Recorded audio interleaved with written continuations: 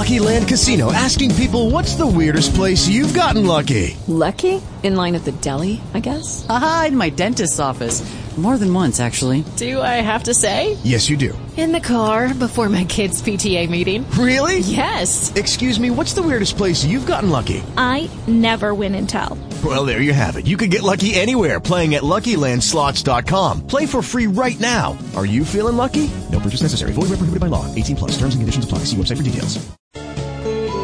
It would help if I turned the encoders on. A special edition of iHeartRadio, also AMFM247.com, as well as our good friends over there at Red Nation Rising Radio. Tune in, iTunes, Radio Loyalty, of course, KFRK in Denver, Colorado. The World Radio Network as well. You got to say it like Brother Ken would say it. The World Radio Network. We are going to go to our guest, Dan Blatt, here in just a few moments. Also, IQ Rizzoli, the best-selling author Dan Perkins, and our good friend, Mr. Don Mazzella. So let's join them in progress. I bet they're having an entertaining conversation. And 29. And, I guess I should stand corrected. They call it the Great Recession, not Great Depression.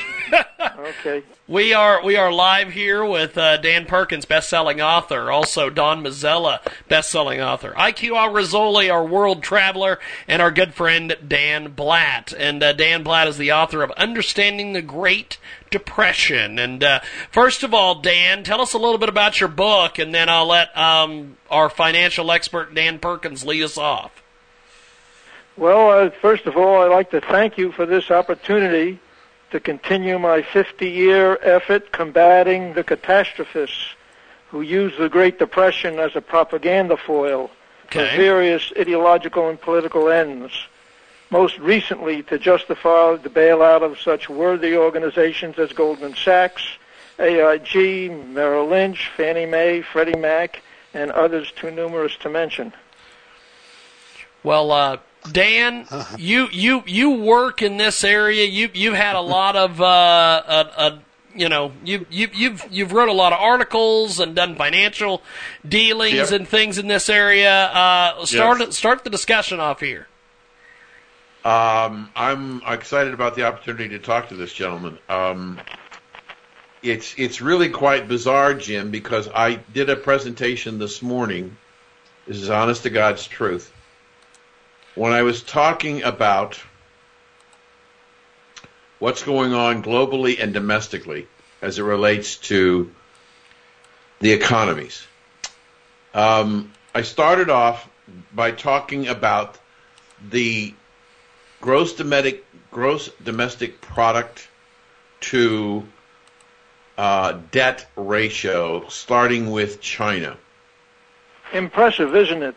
240%. Mm-hmm. Wow. 240%, which means that their debt is so high, it's almost 2.5 times the total value of the annual GDP of the country of China. Not far behind is the country of Japan at about actually ahead, because China's 240, Japan's 250. Don't underestimate the fact that both of those nations have very robust balance of payment surpluses, which does make a difference. Possibly, but I will get to that in just a minute. Switching domestically, I'm using it only as a singular example. I could do a lot.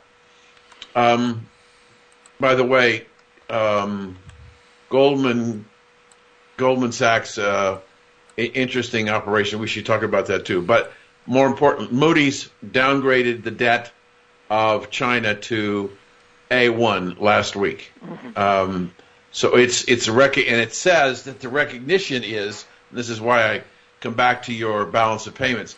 Recognition is that their country's economy is slowing dramatically, and the debt service is beginning to eat it alive as different alternatives are found for manufacturing that is affecting the exports of China, which will affect its balance of payments. But we'll get back. Maybe we'll talk about that later. I want to do domestically. I'm using this as an example. The state of Connecticut.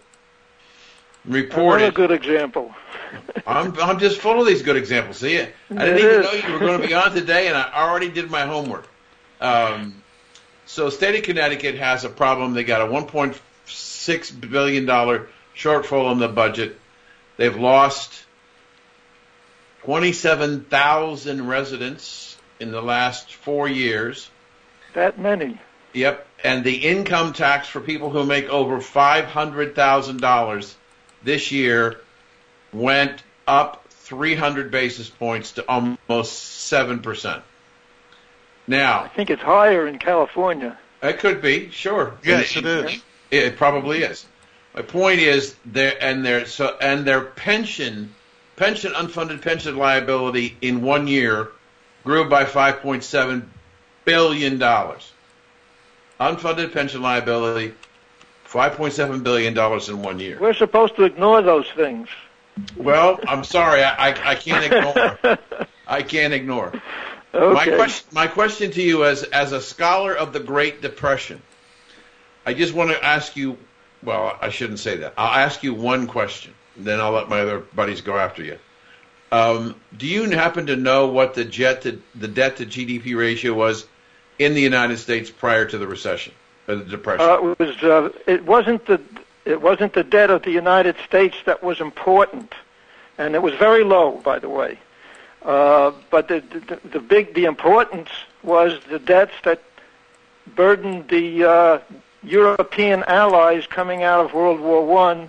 They were dollar-denominated debts, and the trade war, the Fordney-McCumber tariff from 1922, prevented them from earning the dollars they needed to service their debts. So the key debts leading into the Great Depression were the debts from abroad. So the question I want to ask you is the question I asked this morning at the conference, and that was the number of major industrialized countries throughout the world that have a debt to GDP ratio greater than 1 is significant. Are we on the verge of another depression? You can't have something like the Great Depression in a globalized world. You can have other kinds of problems, and they can be very difficult. But the problem with the Great Depression was that international markets had been destroyed by the trade war, and the markets that have been destroyed can't recover.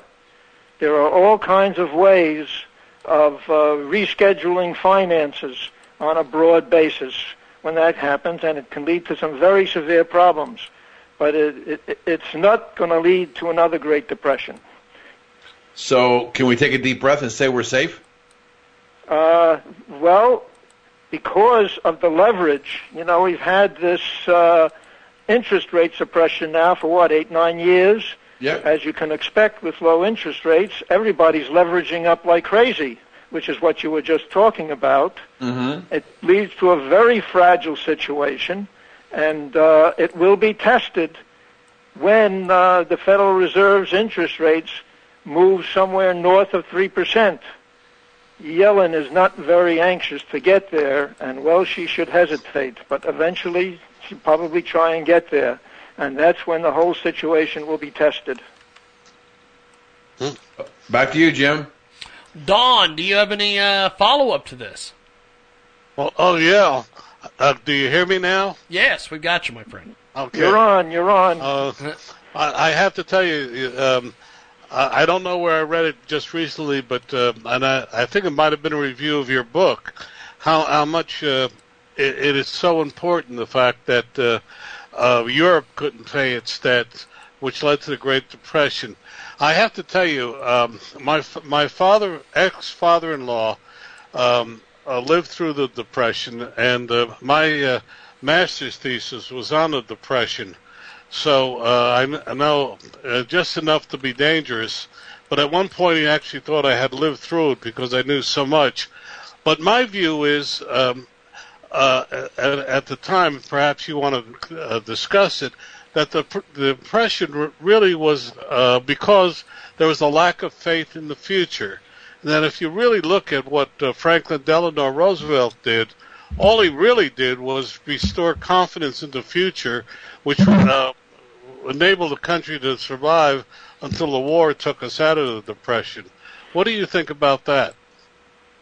Well, I'm sorry. I view Roosevelt as a really great wartime president. And there was some really elegant advances made in the regulatory front with the securities laws and the banking laws. But as far as his industrial policies, like the NIRA, they were close to a disaster. He didn't save the economy. He nearly destroyed it with things like the NIRA.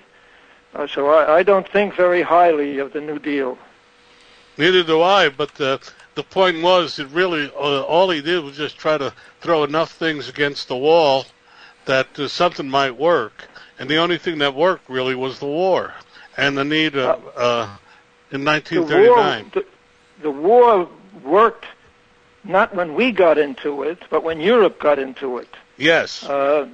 When Europe got into it, that forced open our export markets, and almost 8 percentage points dropped off our unemployment rate back down to single digits before Pearl Harbor. So it wasn't our debts and our expenditures during the war that got us out of the Depression. It was the forcing open of our export markets because, of course, Europe needed what we produced, and their customers needed what we produced also, so we were suddenly in a very strong position. Well, also, didn't Britain and France have to liquidate some of their American holdings to finance that? Yes, they did, and that was one of the costs. Before this, in all of her imperial wars, Britain was able to finance her own wars and those of her allies because her credit was good. But after the 1920s and 1930s, when it became evident that she was going to stiff her creditors for the course of World War I, all of a sudden her credit wasn't good, and she had to turn to the United States for financial support. And that's what happens when you stiff your creditors once. You don't have the creditors when you need them the second time. Well, can I then ask, now, looking at it from that point of view, are you worried that we're about to move forward into a new recessionary period, or how do you feel about it? I have absolutely no doubt that we will not obsolete the business cycle. First of all, you absolutely need the business cycle. You know, it wasn't our brilliant, stalwart regulators who stopped Bernie Madoff, or they were scared to death of stopping the mortgage securities bubble. They didn't touch it. What stopped those disasters was the business cycle. When the business cycle turned down, it popped the bubble, and it popped Madoff's bubble too. So you really need the business cycle to cleanse the system in its usual vicious, efficient way so that we can prosper thereafter. I hate to say that because most people get very offended when I do say that, but that's the truth. So what part do you think we are in the business cycle right now? We are right now in the boom side of the boom and bust that's typical of interest rate suppression policies. You know, this policy is not new. In fact, in 1929, we had an interest rate suppression policy at the Fed, and the Fed's rates, as 5 and 6%, were much lower than the call money rates of the day, and they were very busy sterilizing reserves. We were keeping a big bunch of our reserves in European accounts so it wouldn't push up our money supply. So we were sterilizing reserves then, just as we've sterilized $2.6 trillion in reserves at the Federal Reserve today. So we've had the same thing, and what you get out of that, typically, I mean, Japan did the same thing in the 80s. It's not novel. You get a boom and bust situation. The low interest rates do promote a boom, and the trouble comes thereafter when the interest rates start to rise. When the Fed has been, as we talked earlier in the program, the Fed has been keeping interest rates close to zero for at least 8 years. Yes. And the average GDP over the 8 years of the Obama administration has been less than 2%. I would find it difficult to call that a boom period. I'm talking about the boom in asset price inflation. I'm sorry, I didn't make that clear. You don't have consumer price inflation under this type of program. Japan didn't have it in the 80s, and China hasn't had it lately. And we didn't have it in 29, as Friedman pointed out. There was no consumer price inflation. But you do get this asset price inflation, and it is almost by definition that when asset prices are inflated, you create bubbles. And so was the correction in 2008 with the mortgage problem, 2009, 2010, was that the bust of the cycle? That was the bust of a cycle, yeah. Okay. And then now we've taken off on another one. And how long do you think that this boom will last? I think it's going to last, probably last, as slow as Yellen is in allowing her interest rates to rise. And it probably lasts another 2 years before she gets north of 3%. She's very cautious, and well, she should be. But in 2 years she'll be gone, won't she? Well, then it'll be somebody else's problem. But there's talk on the street right now about the people that Trump is thinking about appointing to the Federal Reserve. There are 3 open positions. 2 of them are not doves. They are not Keynesian. Yeah.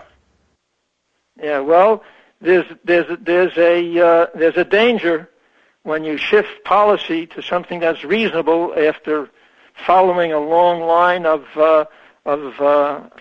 unreasonable Keynesian policies, that if you change the policy and the correction in the economy is pretty harsh, you'll get blamed for it. So these things, you saw that happening with Greenspan in 2005 when he testified before Congress. Even Congress could see that things were going bad then, and he was frightened himself to try and do anything about it that might bust the bubble on his watch. So what would Janet have to do, or what would the Fed period have to do that would extend this recovery beyond 2 years? Well, why do you want it to be extended? These types of situations always accelerate as they go along. For example, if the credit crunch had occurred in 2005, when even Congress saw it coming, instead of 2007, 40% of the financial damage would have been avoided. 40% of the financial damage accrued in the 2 years between 2005 and 2007. So sometimes you're going to have to bite the bullet and get things straightened out, because it's certainly not going to be done by our brilliant regulators. Could I jump in here and ask a question? Sure. A big difference between the Depression and now is that 1/6 of the economy is now tied up with health care. What do you see health care affecting all of this, and what can we do about the cost where a $5 doctor's visit is now $150?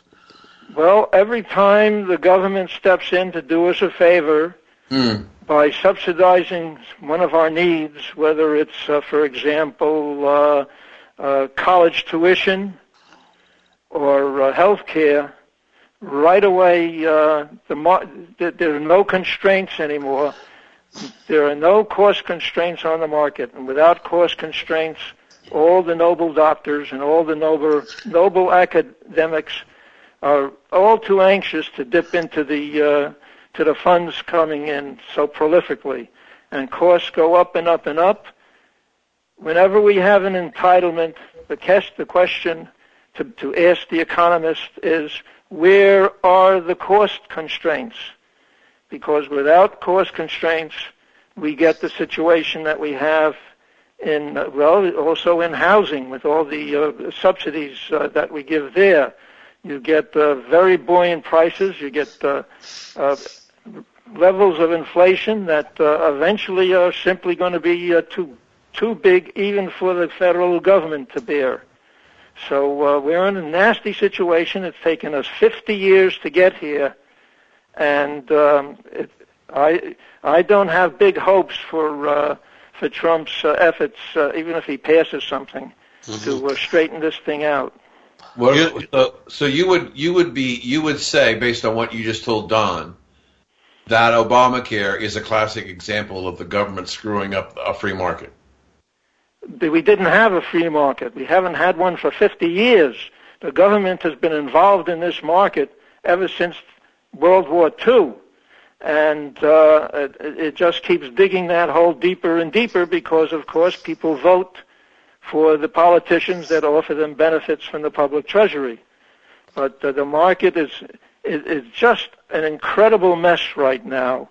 I can't even begin in this short time to delve into how much of a mess it is. Now, IQ, sitting back here and listening to this, between Dan and Don and everybody, what do you make of this? I would like to ask all of you one simple question. Yes. The United States of America produced the greatest number of Nobel laureates in economics, and yet you have a disaster. How is that possible? Explain it to me. I have been criticizing Keynesian economics now for over 50 years. The Keynesian economists are the ones that the politicians hire because the politicians love economists that provide justification for what they want to do, which is, of course, running the printing presses and running big budget deficits. So no matter how many times we screw up trying to follow Keynesian policies, the politicians always revive them again and bring them back to Washington for another effort to destroy the finances of the United States. And as far as the awards are concerned, don't forget that there are Keynesian economists on the awards committees, and they love to give prizes to their own. You know, this is a breath of fresh air, Jiggy. This is a really breath of fresh air. Don't you agree, Dan? Yeah. No, I agree. I'm not. I don't know that I'm as pessimistic as our guest is, or maybe realistic as our guest is. But I thought IQ's question was a great question. You know, it's amazing to me, IQ, when we hire all of these Harvard graduates, MIT graduates, who are economists and who run all these models for us, working in the government, and they can't get squat right, and yet because they're Harvard or Princeton or Yale or Stanford graduates and they've got a Nobel Prize, they're supposed to be smart. And in reality, the assumptions that these people make, I mean, here we have right now, just as a quick example, Jim, I just wrote this piece. We have the president pulling out of the Paris Accord. And if you look at the Paris Accord, and you have to really dive deep to get to this, the estimate is that the world will contribute $68 trillion towards global climate change. And that's an estimate 83 years out. What government in any history of the world, and I would ask our guests the same question, what government has ever been able to look out and make, or what economist has ever been able to look out and make a prediction that comes true 83 years in the future? Not one of those mathematical models has ever been validated. They are all based on opaque aggregates that hide more than they reveal. All of the devils are in the details. Oh, I absolutely agree with you. So I agree with IQ. They are based on aggregates. In fact, the Bank of England has access to just about all of them, and they have an interesting little book of studies that they ran, Henry and Erickson, Understanding Economic Forecasts. And they just found a whole list of inherent weaknesses in mathematical economics. But they use it because people are impressed by the mathematics. They are the astrologers of economics, and they look for omens in their models to either bless or condemn the projects in the political system. Yeah, it's just amazing to me that anybody could swallow the concept that we can figure out what we're going to be spending and what the average temperature of the Earth is going to be 83 years out. It's just mind-boggling to me that there are people in this country and around the world who treat that as gospel when it's stupidity. Well, let me give, we've all been very gloomy here, but let me give shed a bright light on this. Never underestimate the productivity, resilience, and strength of the American economy. Amen. Whatever happens, whatever goes wrong, it can all be remedied by just a few years of reasonable economic policies.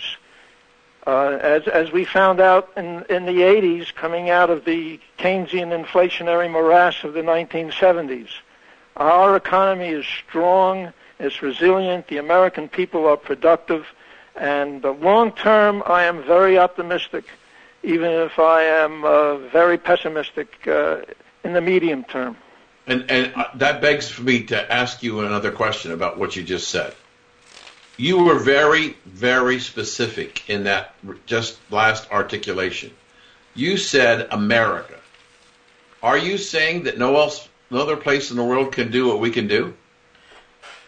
All of the Anglo-Saxon countries have it in them if they just put together some reasoned economic policies to prosper. And you do have small nations that do fairly well in Northern Europe, and of course Germany is a paragon of economic policy excellence in many ways. So there's nothing inherent about Anglo-Saxon economics, but we do have a talent for the government and institutional laws and regulations which create capitalist markets. Capitalist markets are not inherent. They're not God-given. They are much more than a Middle East bazaar. To have markets which facilitate the building of wealth, you have to have suitable laws, commercial laws, and so forth, as you know. So you always have to draw a sharp dividing line, and there's some overlap, obviously, between those laws and regulations that burden the economy and those laws and regulations that facilitate the economy. And the latter are absolutely essential if we're going to have a capitalist market system. Dan Blatt joins us today. Think? He's the author of... Can I jump in here? Hold on just a second. Dan Blatt with us today, author of Understanding the Great Depression. Don, go. Okay. My question then is, what is the role of China in the future, and Asia? China started off under Jiao Zeiping, very impressive, very determined reform efforts, piece by piece, putting it together. China is the epitome of showing how even markets that are far from perfect routinely raise billions of people out of poverty. But in the last perhaps decade, she has been retrogressing. The politics have gotten in the way. She's, to a large extent, she's been building up her government sector, which is a burden on the economy. But her private sector is still incredibly vibrant. And so it's a real mix, and it's It's an interesting experiment to watch, and it'd be far beyond my pay grade to offer any definitive conclusion on that, although I will say that it is a competition between an authoritarian capitalist system and democratic capitalist systems, with strengths and weaknesses on both of them. The weakness for China is the corruption, that without any light being shed on the corruption, it just gets stronger and stronger. And the weakness, as Schumpeter pointed out, for the democracies is that in a democracy the people will always start to ask for more and more benefits from the public treasury, which can overwhelm an economy. So it'll be interesting to see which form of economics triumphs.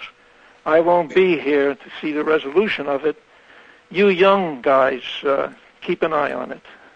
Yeah, well, thank you. We had a guest on the show a couple of weeks ago who is a demographer, studies people and populations. And he says that the birth rate in both Germany and China are so low that those economies are going to come under enormous pressure, and that because of the high population and birth rate in the United States, we're going to see a significant transformation of America becoming a manufacturing capital of the world again, because people want to build stuff and they have to go places where they can get it built. And the low birth rate in Germany, even with the immigration population, is not going to allow to keep them and China competitive longer term. Yeah, there's one thing that people who talk that way fail to point out. We have fewer workers now than we did, say, in 1960. But the average worker in Germany or in the United States today is perhaps 4 times as productive as the average worker of 1960. And the catastrophists who like to bring that up, and it's a real problem, but they never seem to put into the mix the increased productivity of the average worker of today compared to yesterday. And indeed, you can see it in our manufacturing. We're manufacturing more today than we ever did, but we're doing it with fewer and fewer workers because our productivity is becoming increasingly good. Well, our other host here, Mr. Mazzella, is on the National Robotics Foundation board, and we've discussed a great deal about the role of robotics to the manufacturing process around the world. And Foxconn, who is the principal contract manufacturer for Apple, is coming to the United States to build a manufacturing plant, but it's going to be almost totally automated with robots to manufacture Apple's television monitors. So not only are we more productive, but it takes less people to produce because of the ever-increasing demands of replacing those people with robots. Well, let me just inform you of what's recently been happening and is going to accelerate for domains like Facebook. Facebook now is hiring thousands upon thousands of bright young college students and graduates to do what? To censor the hundreds of millions of posts that get put up on Facebook. They can no longer, governments will no longer permit them to simply allow anything that anybody wants to be posted on Facebook, or for Google to facilitate the terrorists or child pornography or nasty things like that. And yes, I imagine that computer algorithms can really help in that task, but ultimately it takes a pair of human eyes to look at a posting and make the critical decision as to whether that posting should be allowed to remain. So I have great hopes for the continued use of human beings in the future. Do you think what you just said, though, flies in the face of the Constitution of freedom of expression? freedom of expression, you do have exceptions. You have exceptions for shouting fire in a crowded theater, and also you understand that you can be liable for a variety of things under the civil law, and the liability penalties can be stiff. So yes, and then there's just the reputation aspects of it. Facebook simply cannot simply keep its head in the sand and allow itself to be a medium for the organization of terrorist cells and expect people to allow it to get away with that. But you're setting up a board of, in essence, Facebook is setting up a board of censors under nobody's control but Facebook to decide whether or not. It's in effect right now, I think, for child pornography. There are thousands of young people, young eyes, actively engaged in the effort right now. It's probably the sort of thing that kids can do, young people can do from their homes to earn a few bucks. But I am sure that all the legalities will be taken care of. Now, IQ... After all, you can put the requirements in the contract. When people sign on to Facebook, one of those little paragraphs deep in the agreement that nobody ever bothers to read can explicitly state that you're not permitted to run a terrorist cell through Facebook. Now, IQ, listening to all this, what are your thoughts on some of this? It's a pleasure to listen to the gentleman, especially about economics. I don't know much, but it sounds bloody good.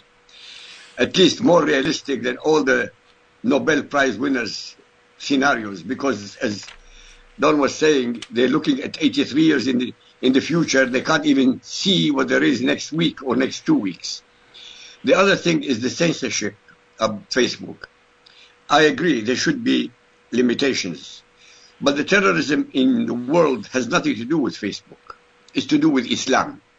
And there is absolutely no chance in hell that any in Europe and any in America will do anything realistically with Islam for as long as our leaders keep saying that those terrorists have nothing to do with Islam. It is to do with the Muslims. These attackers... That's an important subject, but I think it's a subject for another day. I think we've got as much on our plate as we can handle with economics right now. Accepted. Now, Dan, do you have a follow-up or anything here that you'd like to ask? Yeah, I think that I want to follow IQ because what we must remember when you talk about Facebook and Google and Twitter and all of these public forums, you're talking about the public internet. My guess is that if there's anybody interested in terrorism, they're most likely getting their relationships on the black internet, which is not public. And so I don't know how if you say you're going to use that Facebook is going to now censor what stuff's going on relative to terrorists and all that stuff, that is not a complete solution. And I suspect that the black internet is more powerful of radicalizing people than Facebook or Twitter. But I do think that the internet is an interesting issue because Don and I had a guest on our show today who was talking about international e-commerce and the ability to trade services or products throughout the world from your kitchen table. That the internet has made potentially all of us into small businesses. And that's kind of interesting. American Express has a series of forums around the country helping startups and small businesses become international business people. So again, the world is, you talk about being a global economy, which is true, but what we heard this morning was that we're talking about the ability to be global from your kitchen table, and that small business people who never would have thought in the past that they could ever sell products in Europe or Asia or South America or Africa now have the ability that they can do that through their kitchen table and their laptop computer. So these advances, technology advances, always enable an economy to do many things that couldn't economically be done before. And the people who wring their hands and worry about the lost jobs and, where are the they haven't the foggiest idea. But ordinary individuals seeing opportunities arise right in front of them, they're the ones who take advantage of it. It's the market and the people in the market who provide the new initiatives and the new jobs. One of the things, though, that I really do want to ask you about on this subject, it's a little bit of a tangent, but relative. Go ahead. As a student of American history from a long time, I'm 72, so I don't know how old you are, but maybe you're just a youngster. Okay. I look at what's going on, and when I was growing up in Columbus, Ohio, I could go out in the morning during the summer and say goodbye to my mom and come back at nighttime. She never worried about me. I'd go play in the park, in the playgrounds, play with friends and neighbors in the neighborhood. And we had a neighborhood. We had a family in the neighborhood. Other parents looked out for other kids. And part of the beauty of America was that over time, the immigrants came to the United States and they assimilated. They learned the language, the culture, and the law, and the currencies, and became educated in their second generation. Usually it was the second and third generation that did that. Right. But what I'm concerned about is that we are in a new level where we have are not going to experience anywhere near the level of assimilation of the foreigners that are coming into the United States today that we've seen in the past, which is going to divide us as a nation and separate us into different groups that will not assimilate, and we will not have that great culture that we had in the past. Well, there is a project amongst liberal intellectuals to divide up the country and to prevent assimilation. And that's a real problem. I have nothing to offer on that. It is a real problem. Serious problem. Go ahead, Don. It's so nice to be in a program where everybody agrees like this and looks at things. But unfortunately, let me ask you a question. I think we're all about the same generational period, but how do you feel about the younger generation? Do you think we can, I hate to use the word save them, at least educate them a little differently? The younger generation is going to hell in a handbasket, and it's been going there for the last 2,000 years of recorded history. So you have hope for them? Yeah, you can confuse people with propaganda and those sorts of rationalizations, but the markets will not be amused. And and if your conclusions and your policies don't make market sense, eventually we will be punished, and be punished severely enough so that some degree of rationality will be forced upon us. Well, let me go way out of left field and ask you a question. What about the all-volunteer Army? I mean, we had an all-volunteer Army during the Depression, and then we went back to the draft for obvious reasons. But the Army used to be a great unifier. What do you think about it today and its role?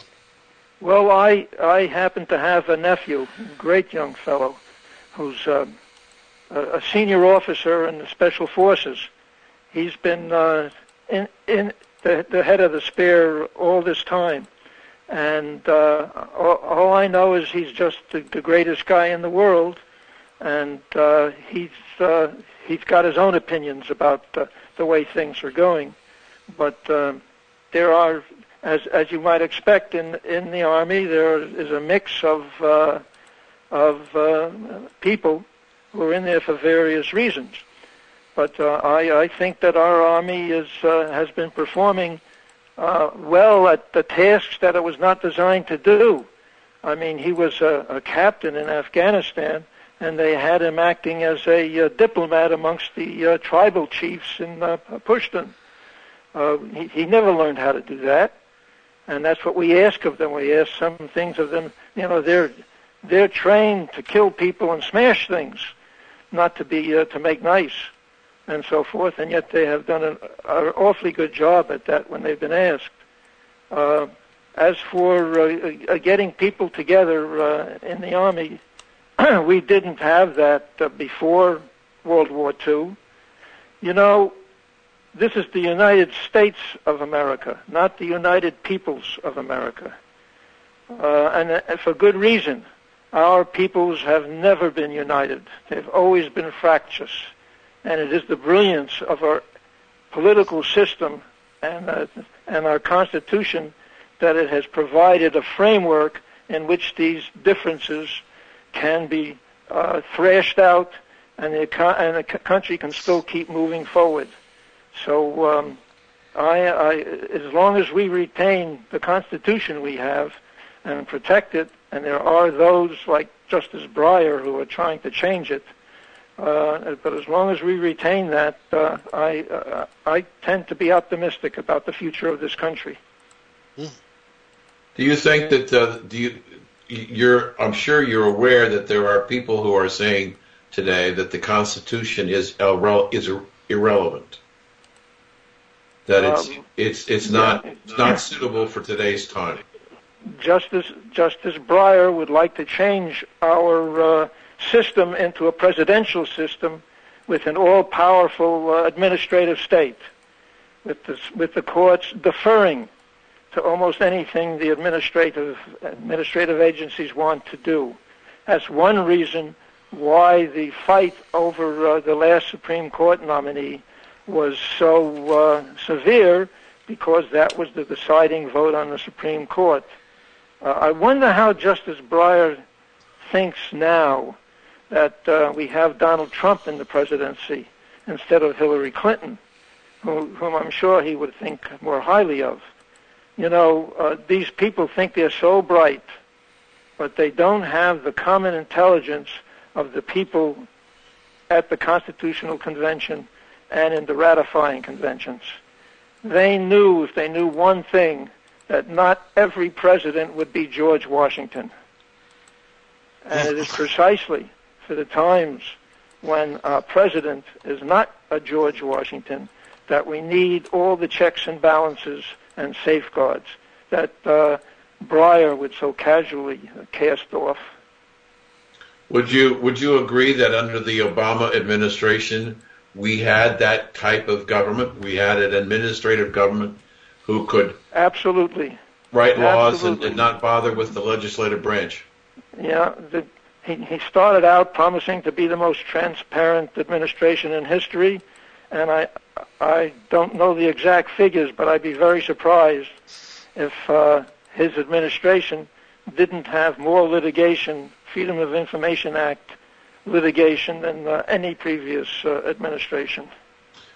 Do you think that I'm one of those people who watched Donald Trump come down the escalator in Trump Tower and said, and my partner Don was not with me at the beginning, that he's going to be the next president. And I agree with Michael Bloomberg, who said 2 weeks ago he's already a 55% chance of getting reelected. Do you think that Obama will have any legacy left by the time Trump walks out of the office in 8 years? Well, I hope not. You know, they're working really hard the media doesn't publish it, but he has signed an enormous amount of legislation having to do with stripping away regulatory constraints.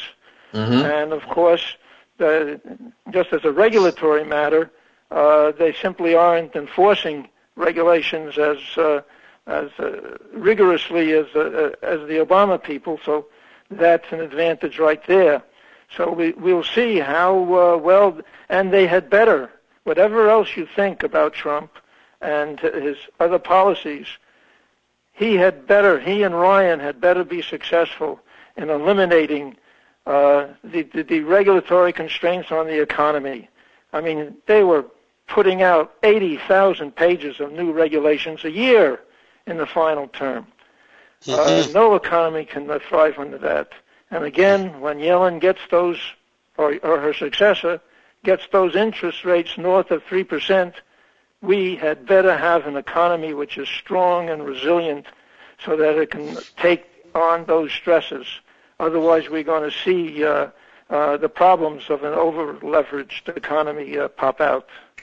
We don't have a lot of time left. Let me ask you my last question. If there's one thing that Mr. Trump and his administration, just one thing that he needs to do, what is it? A year from today, he'd better have an economy that is visibly prosperous. Otherwise, he's going to have trouble in the next election. Is that 3%?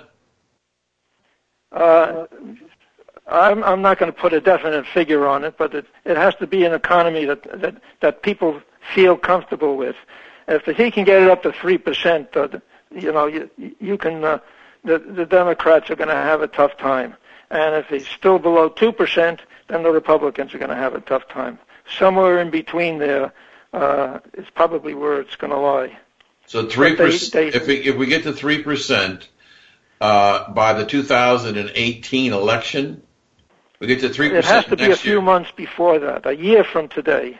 Okay. Do the Democrats take another beating in the polls in November? I would be very surprised if they didn't. Okay. After all, they're in real trouble in the Senate with the way the election is stacked up. Right. Agreed. Thank you. You guys. We're not letting him go, are we, Jiggy? No, we're not. No, he just wanted to get his last question in.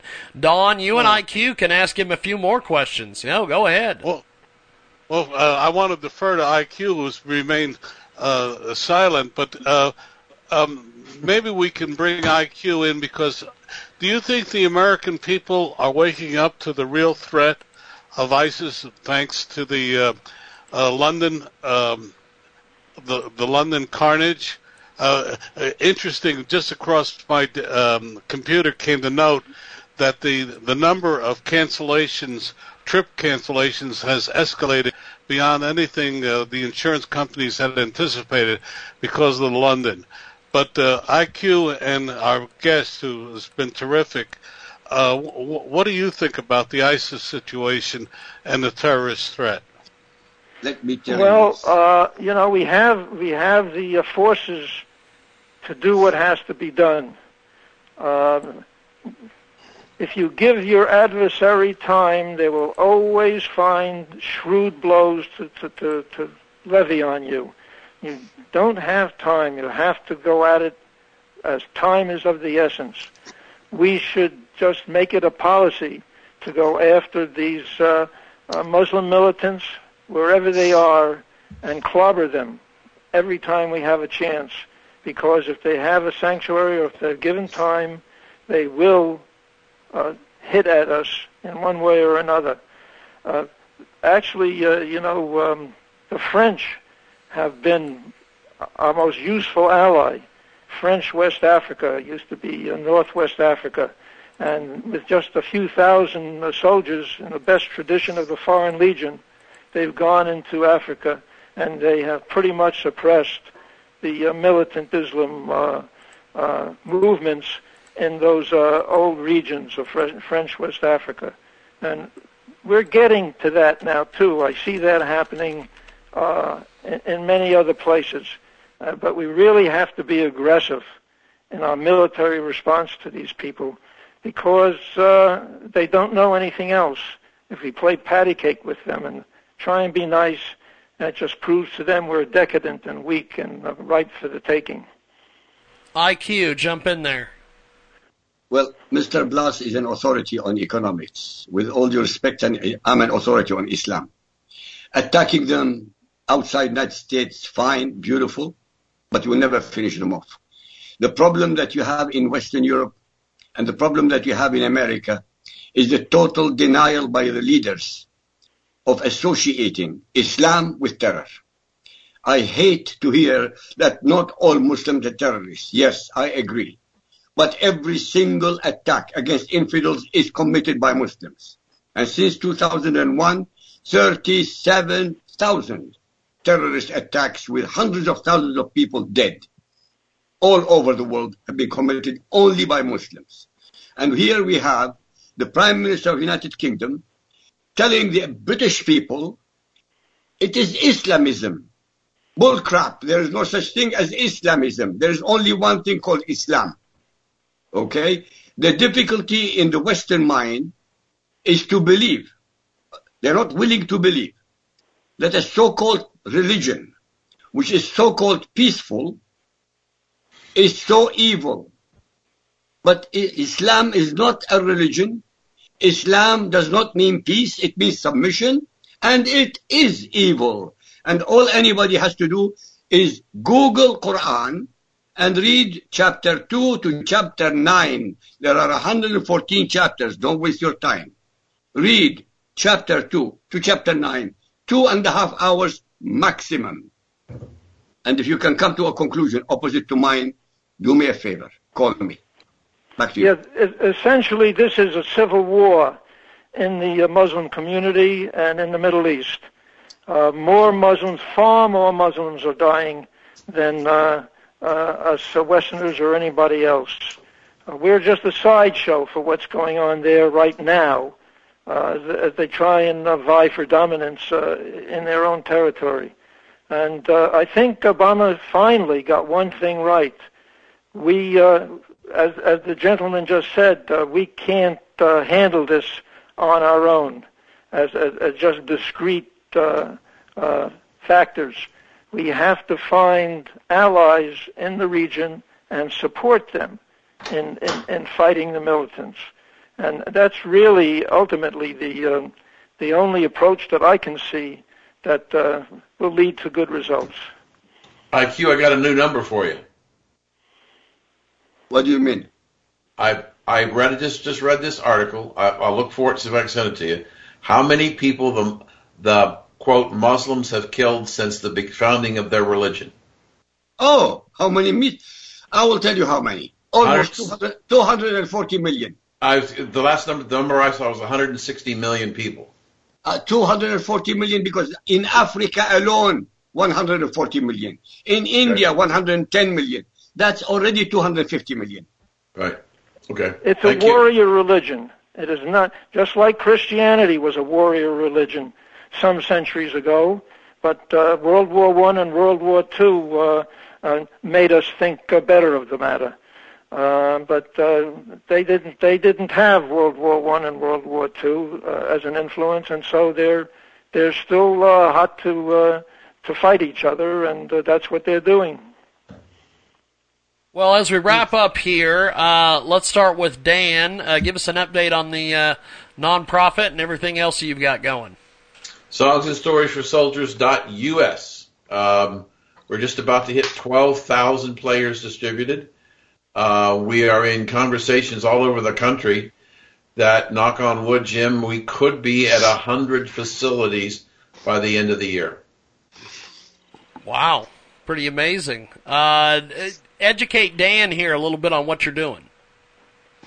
We have started a foundation a little over 2.5 years ago called Songs and Stories for Soldiers to help the Veterans Administration and other organizations treat soldiers suffering from post-traumatic stress disorder, sleep deprivation, and trying to do something about the suicide rate. Hello, it is Ryan, and we could all use an extra bright spot in our day, couldn't we? Just to make up for things like sitting in traffic, doing the dishes, counting your steps, you know, all the mundane stuff. That is why I'm such a big fan of Chumba Casino. Chumba Casino has all your favorite social casino-style games that you can play for free anytime, anywhere with daily bonuses. That should brighten your day a little. Actually, a lot. So sign up now at ChumbaCasino.com. That's ChumbaCasino.com. No purchase necessary. VGW Group. Void where prohibited by law. See terms and conditions. 18+.